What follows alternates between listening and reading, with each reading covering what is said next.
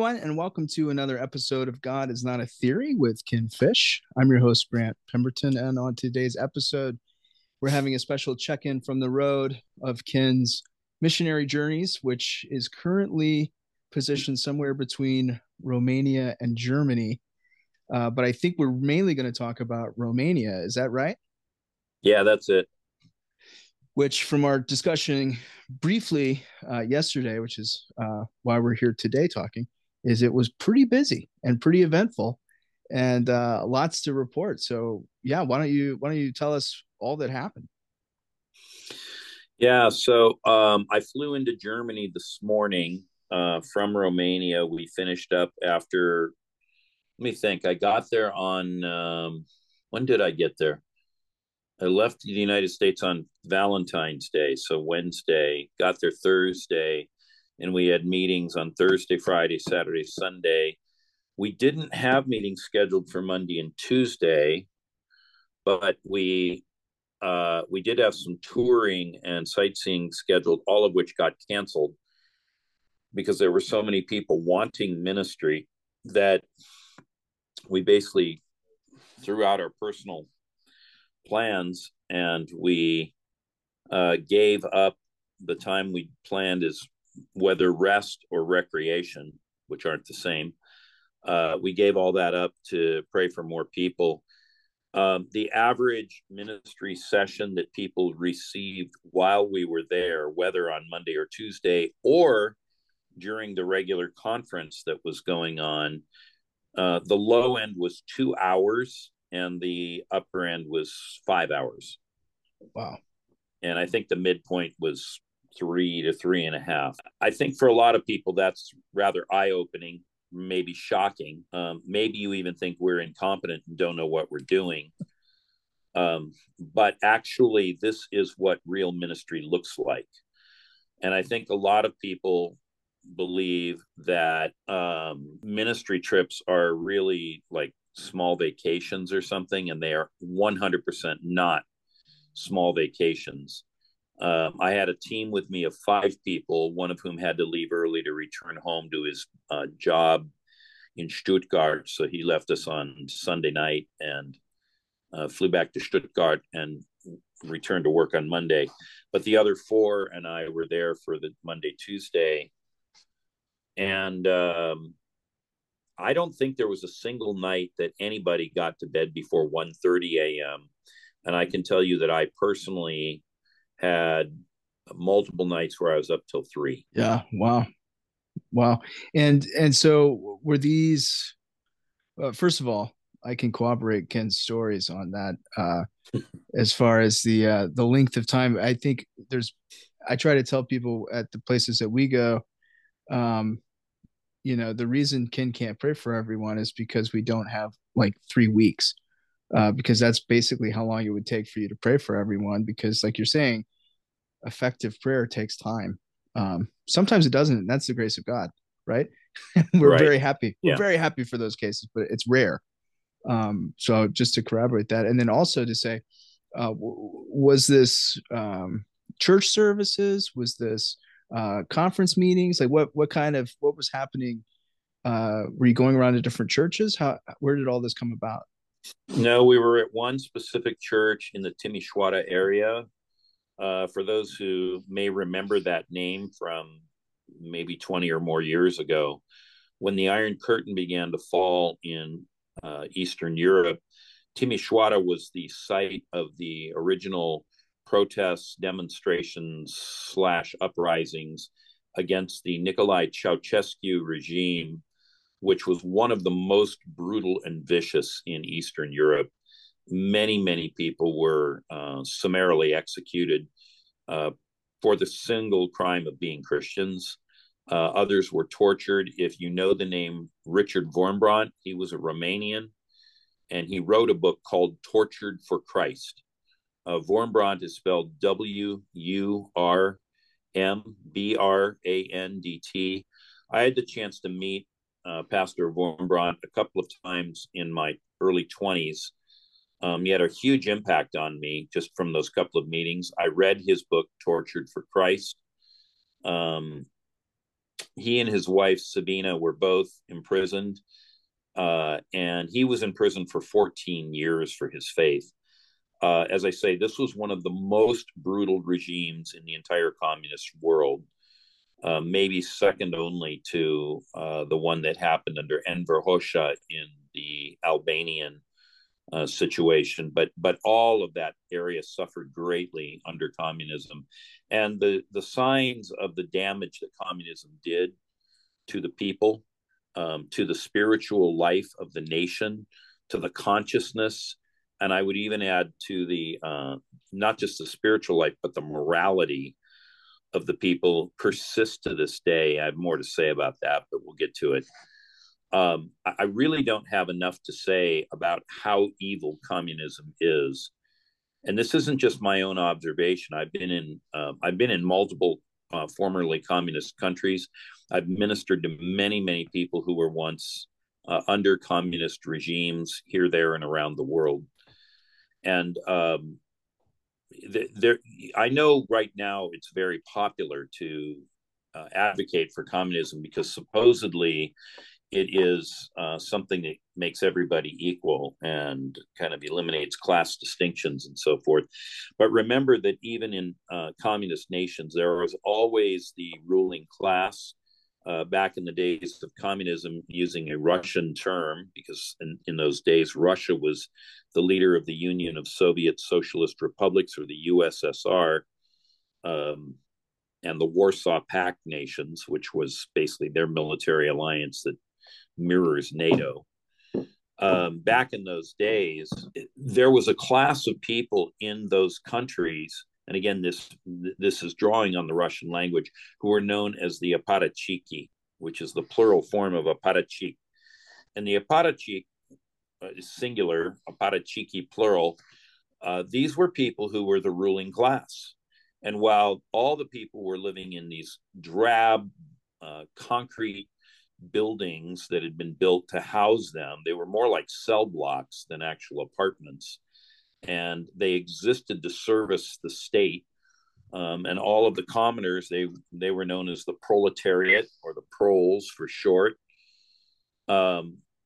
Such buildings and architecture, furniture, whatever we're going to say, that's how most people live. But the 1% at the top lived in lavish dashes, drove fancy cars, went on vacations in Western nations because there was nowhere to go in the Eastern nations. They were too impoverished. And they basically existed as a class unto themselves, and many of them became extremely wealthy, whether by taking money out of the national treasury or by running businesses on the side that they were allowed to run because they were among the insider group. By the way, this looks nearly identical to the way Hamas has been running the economy in Gaza for the last, whatever it's been since they came into power in 2005, 19 years. There's virtually no distinction between the two. And I think for this reason, most thinking Christians should be radically opposed to communism, radically opposed to it. It does nothing but enslave and impoverish people, bankrupt them morally, bankrupt them spiritually. And if you want to read a relatively short book, it's about 80, maybe 85 pages, that addresses this from an economist's point of view. I don't think Milton Friedman was a Christian per se. He might have been a sort of a mainstream Christian, but I don't think he was an evangelical or a charismatic. He wrote a book called Capitalism and Freedom. And he explains why capitalism is a necessary thing for people to find economic and political freedom. And to reduce it to a single sentence, but there's way more to it than this. And I want to be clear that there's way more to it than this. Friedman argues that people must be able to at least have the opportunity to control the means of production in order to secure their own economic freedom and not be enslaved to what the state dictates to them. So this isn't really what I've intended to talk about today, but having just come out of a former communist nation and continuing to see the impact, the moral depravity, the corruption that communism brought to that nation, I'm kind of up on my high horse as I say this. because there is such a move back towards communism in our country. And it is necessary in order to secure people's freedom and to make them better off that we actually move back towards communism. Yes, I am fully aware that there are extreme forms of communism that go too far and become, as they say, Hobbesian. And this is based on Thomas Hobbes's book Leviathan, which kind of speaks to a capitalism run amok. People might want to read that book as well. But it remains true that capitalism has historically been the economic system that has lifted more people out of poverty than any other system in history. Period. Full stop. Carriage return. New paragraph. New topic. So when I come out of Romania and I see the lingering effect, the Ceausescu overthrow happened in, I think it was 1989 from memory. I'm pretty sure I'm right about that. That's 35 years ago. So it's nearly, as we would say, a generation, biblically speaking. And still the lingering effects of communism are visible everywhere. And I've seen this the same, whether I've been in Ukraine, whether I've been in Armenia, whether I've been in Bulgaria, other nations that were once in the Soviet bloc, seeing the effect of what communism does to people. It's outrageous. And by the way, we can look closer to home. I worked with a colleague in San Francisco some years ago, and his grandfather had been part of the somewhat corrupt but capitalist Batista regime before Castro came to power in Cuba. His father was taken captive at the Bay of Pigs invasion, as was his grandfather. They were ransomed out of captivity by the exiled Cuban community in Miami. And if you ever wanted to meet a virulent anti-communist, you should have met my friend Fernando Uria, who came out of that family in that world. And if you look at what Castro did to Cuba, you again see the same impact of literally an entire nation enslaved and impoverished economically. And this is why, and again, I didn't really get on the show planning to talk about this, but it seems appropriate to do it here. This is why every thinking Christian really needs to read Milton Friedman's book and needs to rethink this whole meme towards communism that is underway in our country. Say the name of the book one more time for people. Capitalism and Freedom. Gotcha. And I would assume that this is also on your mind because, and this is just a guess, uh, you spent so much time praying for folks and digging into things that there was probably a significant connection of either generational trauma or whatever that dated back to that point of history where they were still coming out of breaking those things off, and probably various forms, demonic, inner healing, traumatic, all of those sort of things. Absolutely correct. Here's just an interesting data point. I think most people, even people who believe in, a woman's right to choose, as they say in the pro-abortion movement, or maybe they call it the pro-choice movement. Even people who believe that a woman should have a right to choose abortion, I think it was none other than Hillary Clinton who once said abortion should be safe and rare. The ratio of abortions to live births in Romania is 3-1. 3 children are aborted for every 1 child that is born live birth. Is that currently, now, or was that? No, that's current. It was higher under the communist regime. Wow. Now that, by any measure, is, I don't know what you want to call it, a Holocaust, a slaughter. I don't know. Call it what you like. But that is the effect of the moral turpitude that comes about under communism, and the utter lack of regard for human life. Because when the state is the overarching power that dictates everything, people lose the right of self-determination. And I don't care if you're on the political left and you're a hard left Democrat, or you're on the political right and you're I don't know, whatever. I don't even know what to call that group, but them. I mean, most people believe, at least in the West, that people should have the right of self-determination. And when the state owns you and they own the means of economic production, such that if you become censured, you lose your ability to earn a living, you pretty much lose all ability to chart your own course. And I don't think people think this through. I don't think they realize what this means. Everyone says, well, everybody ought to have a roof over their heads and clothes and so forth. Fair enough. I agree with that too. In fact, the scriptures say that every man should sit under his own vine and fig tree. So the idea of having a place of your own production, means vines and fig trees being proxies for maybe producing grapes and figs, and having a home of your own. I think that's a noble social objective. But to think that all of it's going to come because of a state program, I think it was Benjamin Franklin who famously said, a state who has enough power to give you everything you want has the ability to take everything you have. And that's what happened under communism. In addition to the 3-to-1 abortion to live birth ratio that we ran into in Romania, there are other problems. One of the other big ones we ran into. So there, and it just goes without saying, there's an immense amount of sexual immorality in Romania. Many of the people we prayed with were relatively new believers, but not all of them were.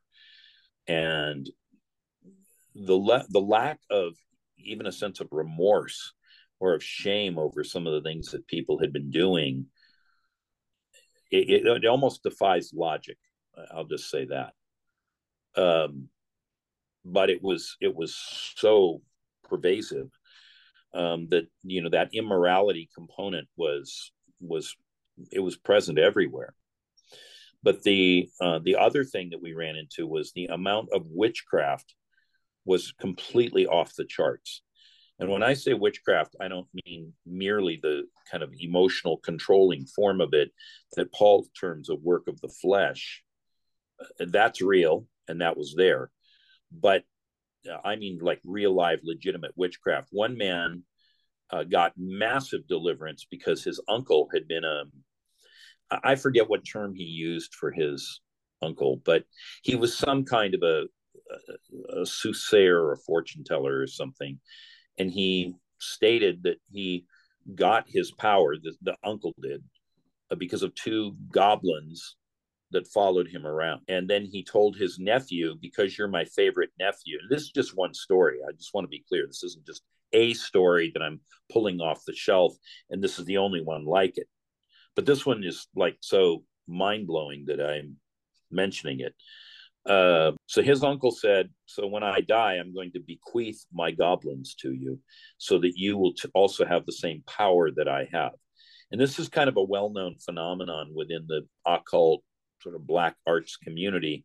But for those who don't exist in that world, it's so unknown to them that it seems so far-fetched and so beyond the pale that people kind of blow it off.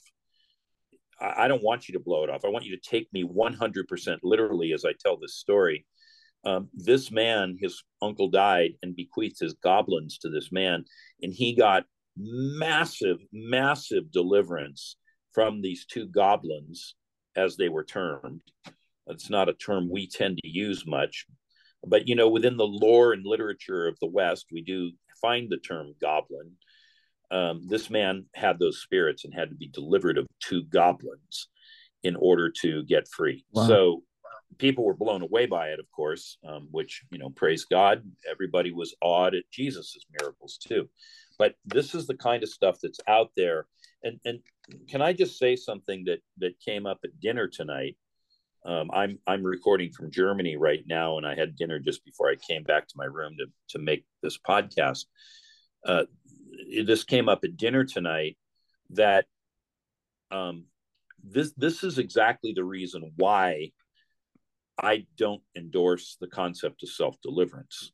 I'm not saying there aren't times that there isn't sovereign deliverance. That's when the Spirit of God comes on people, and of his own sovereign volition, the Lord God Almighty will set people free of demons. That does happen. But it's not the normal pattern of deliverance that we see in Scripture. The normal pattern of deliverance is that whether it's Jesus or one of the apostles, They are driving demons out of those who are afflicted. And there is no place in the scriptures, not a single place, where it says go cast demons out of yourself or go teach others how to cast demons out of themselves. The standing unambiguous pattern that we see is that the disciples or Jesus went out and they drove demons out of other people. And so that is the command we are given. And when you have been infested with goblins that you got from your uncle, that are clairvoyant spirits that give you the ability to function in that way, all I can say of self-deliverance is good luck, and write to me when you find success with it, because you won't. These demons are far too powerful for that kind of thing to work. We had several women who had been the victims of gang rape. When you've been gang raped, I mean, rape is destructive enough. I always say it's the single most destructive thing that can happen to a human being. And of course, some men get raped too, so it's not exclusively what happens to women, but it is for sure more common with women than men. But when gang rape happens, this is multiples of intensity and damage beyond what happens in a singular rape situation. And everyone, please understand, I'm not in any way trying to minimize or downplay, if a woman's been raped, the significance or the severity of that. Not at all. But I'm just saying that when this happens, you are not going to get yourself free of that kind of damage to your psyche, to your soul. You are not going to have that happen because you've got somebody's webinar for $39 or bought some book on self-deliverance. It's just not a thing. It's completely, it's not even a biblical model. And I've prayed for enough people who tried the self-deliverance route to know that it's a failed endeavor. Yeah. Yeah. 100%. So, So we had all the witchcraft, we had all the communist stuff, we had all of the sexual immorality. And I'll show you this one. This is kind of cool. There was one woman, and the way she came to the meeting was pretty interesting. I'd been at Morning Star Ministries in South Carolina the week before I came. And there was a guy there that I've met actually when I'd been in Atlanta, Georgia, but I'd kind of forgotten who he was. And he came up running up to me and said, I've been praying that you would go to Romania, and then I found out you're going to Timișoara, and my parents live in Timișoara. They really need help. Is there any way that you can get them into the meeting? And so I wrote to the sponsors of the meeting, and I said, I have one couple I'd like you to admit, even if they're not part of your church. And so they did. So this woman came, and she'd been in a frightening state, just shocking state, since she was a young girl. And her father had died, and it was a long, sad story of woe and misery. And of course, this was in the years of the Ceausescu regime. And so because her father had died, the government took her and put her in an orphanage, even though her mother was still alive. And she lived in that orphanage for most of a year, not quite all of a year, but most of a year. And then she was ultimately released. So this woman had came, and so I'm showing this picture here on my screen. This will be in our prayer letter this month. That's her and her husband. And if you see where I'm pointing with my finger just there, that is the knee brace and the crutch that she came in with after roughly 75 minutes of prayer. But she walked out of that meeting under her own power, going up and down stairs after most of a lifetime. I think she told me she was 67 or 68 years old, and this calamity with her father dying had befallen her at age 8. So round numbers, wow. about 60 years. She had been unable to walk, unable to function normally. And at one point, she'd had such severe arthritis in her hands that her husband, who was the other guy in that picture, he had to essentially assume all of the domestic duties of the house. She couldn't do anything, and she was bedridden. And the Lord didn't quite finish healing her hands that night, but she got to where she could close them nearly all the way and had some strength in her hands, which I tested with her as I walked with her, confirming her healing. So, I mean, we had physical healings that were dramatic and demonstrable, We had deliverances that were, I don't know what you want to say, loud and off the charts. These were not necessarily all of them quiet deliverances. Some of them were quieter, but many of them were not. And I had one woman who had come over from Germany, and she'd been functioning as a missionary, but I'm not really sure how she managed to pull that off because she was pretty bound up. She was in her late 20s, and she had in her earlier 20s, late teens, even though she was raised in a pastor's home, she had experimented with yoga, multiple other religious options, including ayahuasca and some of the drug world. She'd been, I would say, promiscuous enough. I've seen worse, but promiscuous enough. And that I took her through almost 3 hours of deliverance in which she was spitting up and vomiting in a trash can. Now, she wasn't Romanian, but she was living there in Romania and had been there for a while, rather than returning to her home city in Germany. So these are just a few snapshots of stories of what went on, and it was a fantastic time. And I'll say this: the Romanians who brought us in, they were blown away. They'd never seen anything like this. And before we were even through with the event, they asked me to return next year for more time. And one of their colleagues who had come from a town about 5 hours north of Timișoara asked me to come to his town as well. And if I try to do all of that, this could be a 2 or 3 week trip to Romania next year. But we found the people to be warm and pleasant. We found the food to be delicious. We had a very comfortable and nice hotel that was in many respects very Western in its standards. The one thing that maybe was a little different was I tried getting some laundry done, and they said it wasn't possible to get it done in even a day. They said it would take 2 days to get the laundry done. So in that sense, they were still kind of operating on Soviet time. But we didn't feel unsafe. There was no danger of any kind at any point. It was a really good trip, and all of our team, they grew like it was a vertical learning curve, right? Vertical learning curve. They grew by leaps and bounds in their understanding, and they all of them were saying, "Man, all the things that you taught us in Orbis School of Ministry, we needed all of that and more, and we were so glad you were there to pick your brain when we needed to."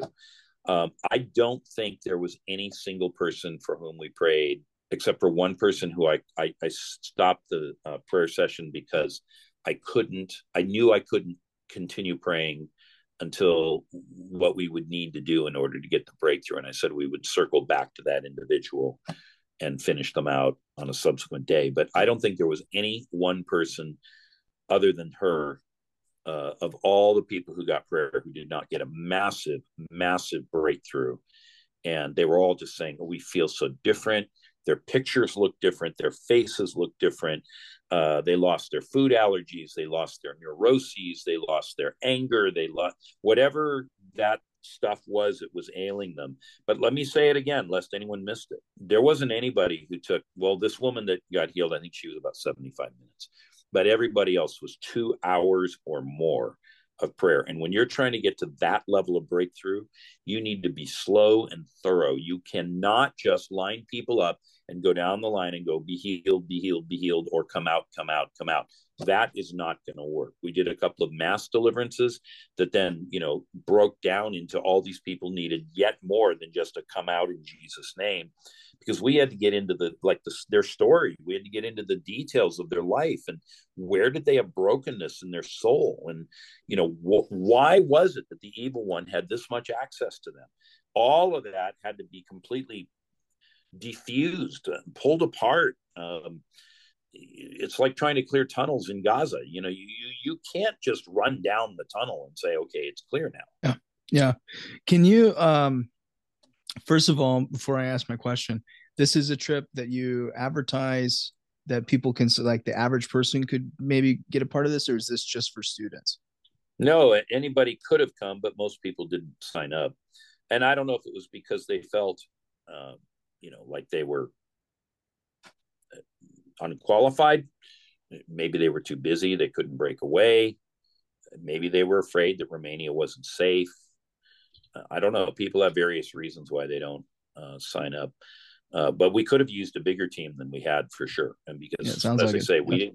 we didn't get to bed until 1:30 at the earliest, and several nights were as late as 3.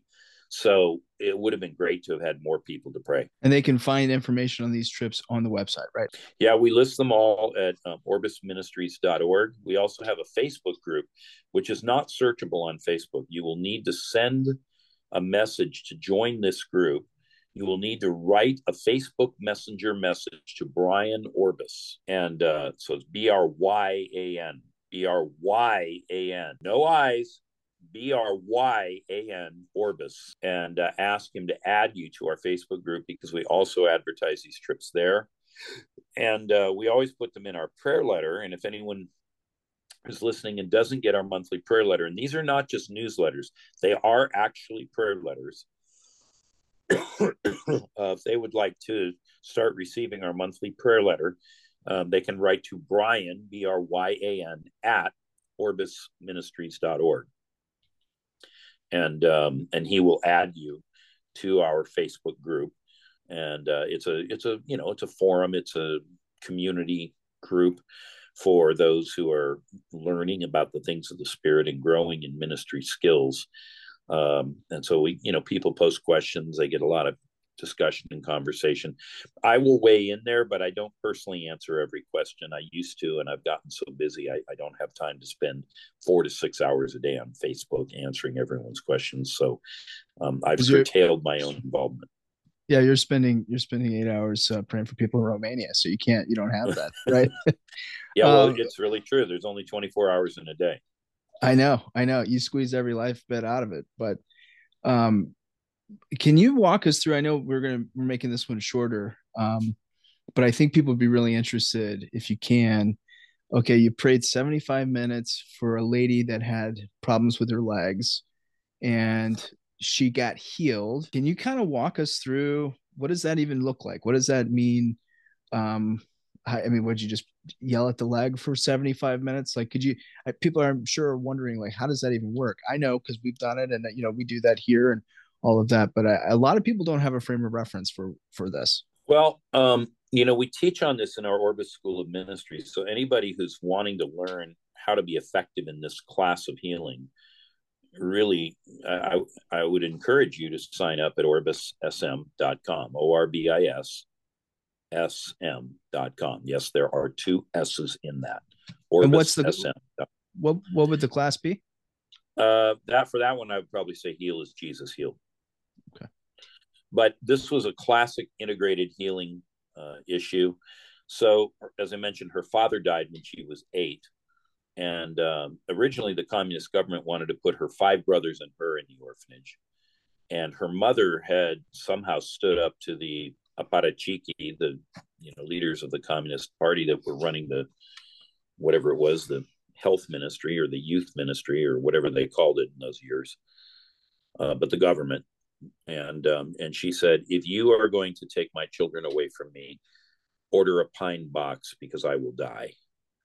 And so, being the enlightened, caring government that they are, they left the 5 boys in the home, but they took the girl out of the home, which shows you the misogyny and anti-feminism of communism as well. But I don't want to get down that rabbit trail.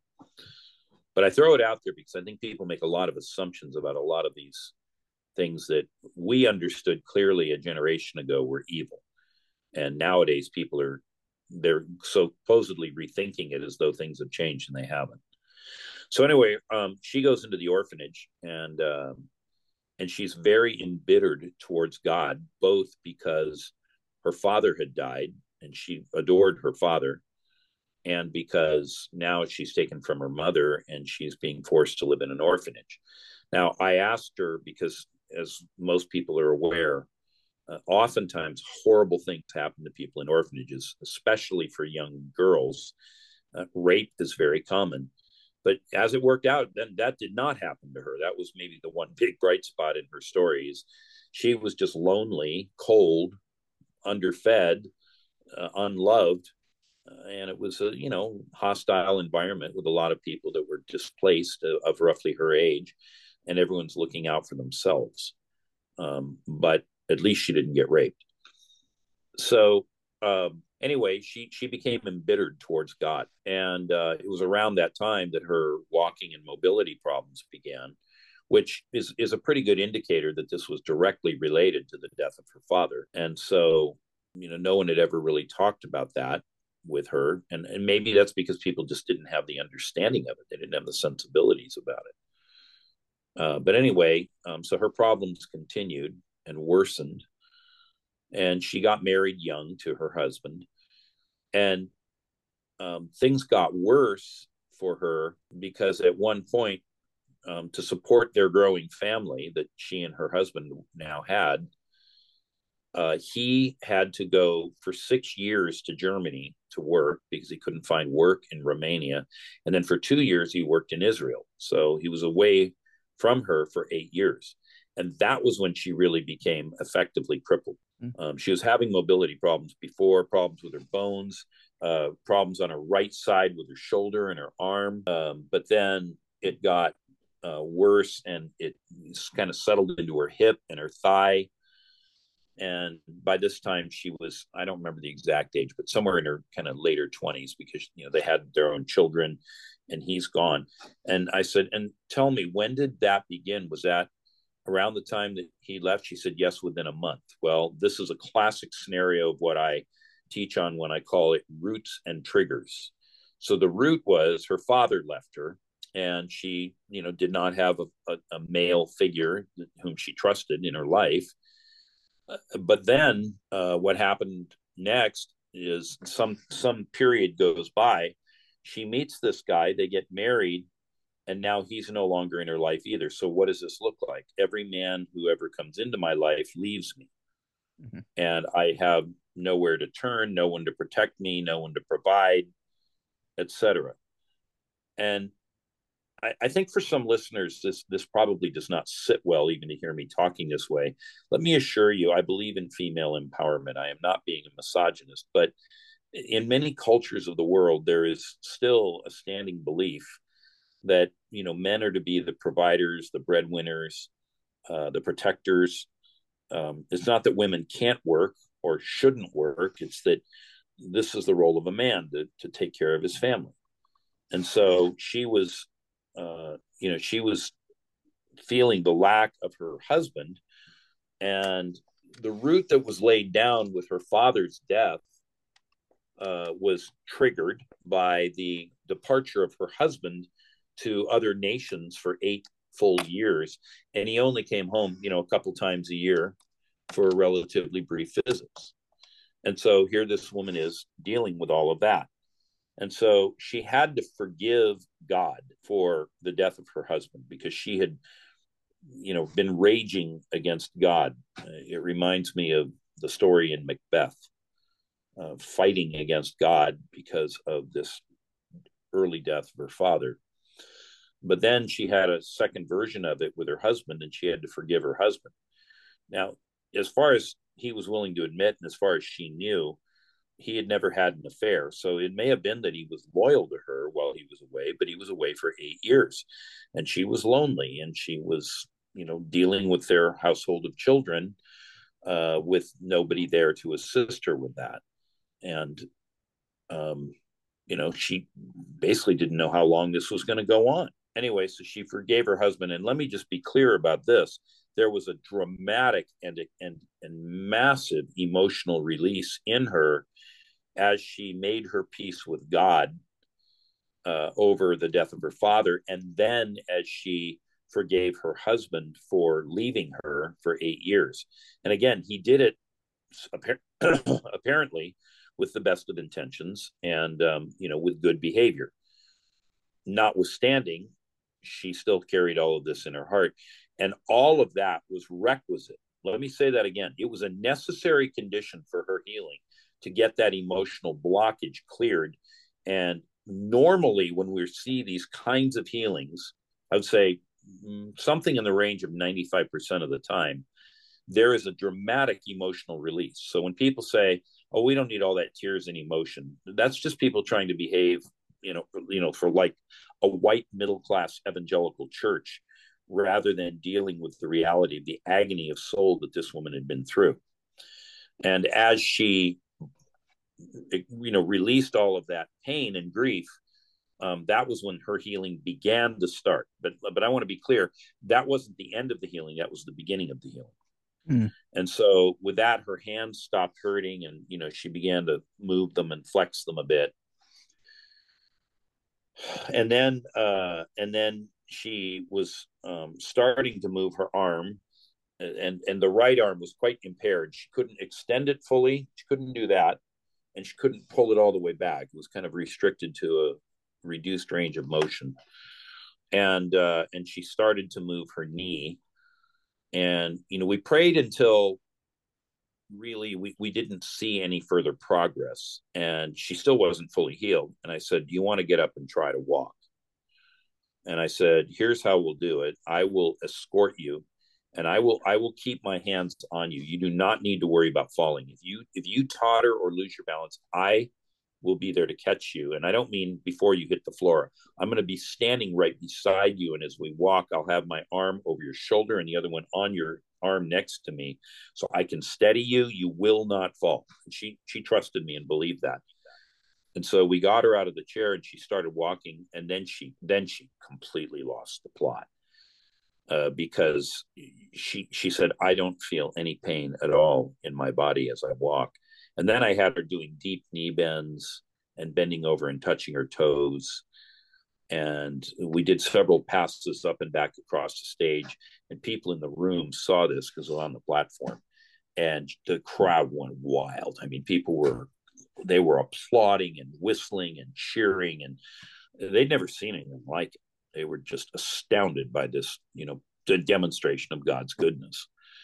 And so, anyway, we did some more of that, and then we did some more checking, and then we prayed for her some more in the chair. And then I said, now before I send you home, I want you to go up and down these stairs that lead up to the stage and down from the stage. And she did it really well. And I said, now the last thing I want to do is I want you to walk with no support at all. And I said, and I got someone behind her, and I said, now I'm not going to touch you, and this other person won't touch you. If you lose your balance, you start to fall, we will catch you. You do not need to worry about hitting the ground. But we want to see if you can do this on your own power and have your center of balance, your center of mass, all the things that go with walking, if you can do that. And she and her husband both started crying at that point, and then we sent her home. That's awesome. That's awesome. And I know there's people. I'm trying to remember all the questions that I asked you when we first met, and then all the things that people have asked me. But um, and I think it's so indicative of so many things that happened. Like every prayer appointment probably was like that in some respect, right? I mean, in other words, like you were going back to roots and triggers, you were going to all of these places, and the integrated healing model is probably what you used the entire time. Is that correct? 100%. Yeah. Yeah. And you see the results. I mean, you're able to see the healings and all of that sort of thing. And so I'm pointing this out to say, if you're listening to this and you want to learn to pray, and I know that sounds a little bit strange to some people, learning to pray and to pray more effectively. It's just what you do, and it's what works. And so you can find that information out on the website orbussm.com. Okay. Yeah. And .com. And primarily in the Heal as Jesus Heals class. Is that about right? Yeah, and then we also have an advanced class in healing, which you have to take Heal as Jesus Healed first. But if you take that one, then you can get into the advanced class, and we teach a lot of techniques and so forth. Now we can't obviously teach every single thing Sure. that there is to know, but one of the things that a friend of mine got a doctorate before I started mine, and he did his doctoral dissertation on how do people learn. And one of the things, I think maybe this has been true for some time, but it seems that in the modern world, the way people learn is changing. And the way it's changing is that people they are more inclined to use video than they've ever been, rather than reading books, which obviously in ancient times there was no video, so books were your only choice. I still like books myself, partially because I can read them more rapidly than I can watch video.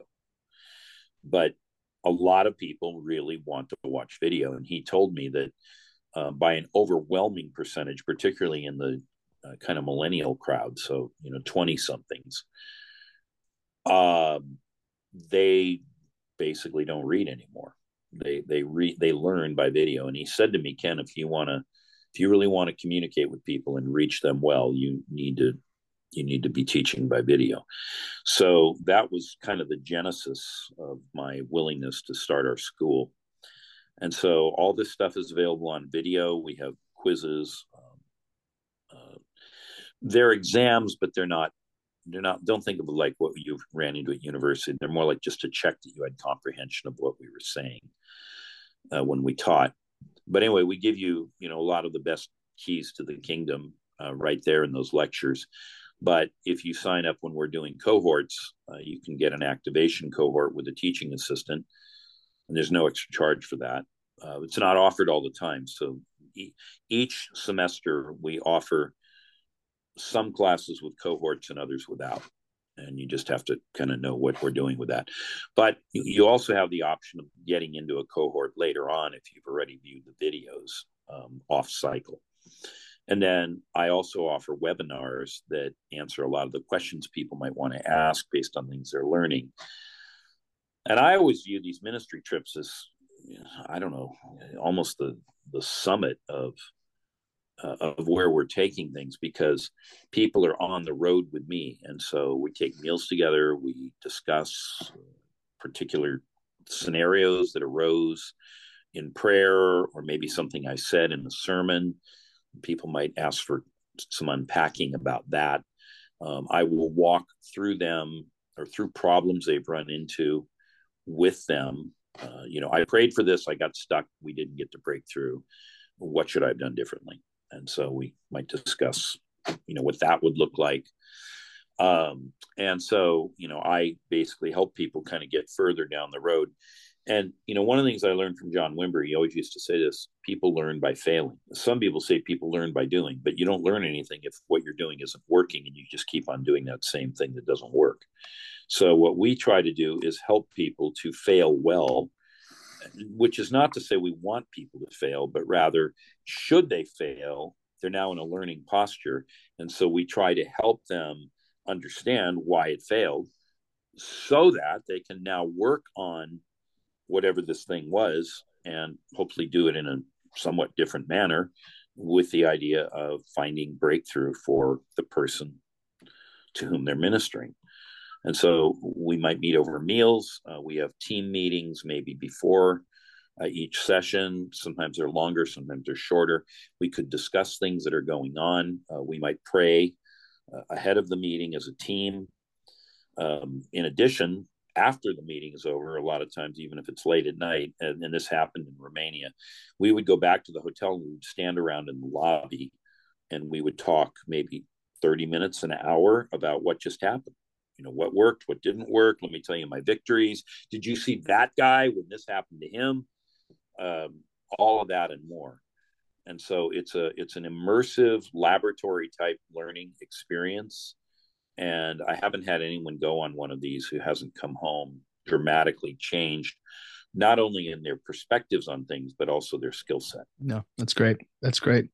Well, Ken, I know you've got a busy schedule ahead of you in Germany and throughout the rest of the year. So thanks. Well, we can call this one and land the plane uh, and get you off to bed, hopefully, Yeah. um, and then we can do this again. So Ken, thanks for taking time out.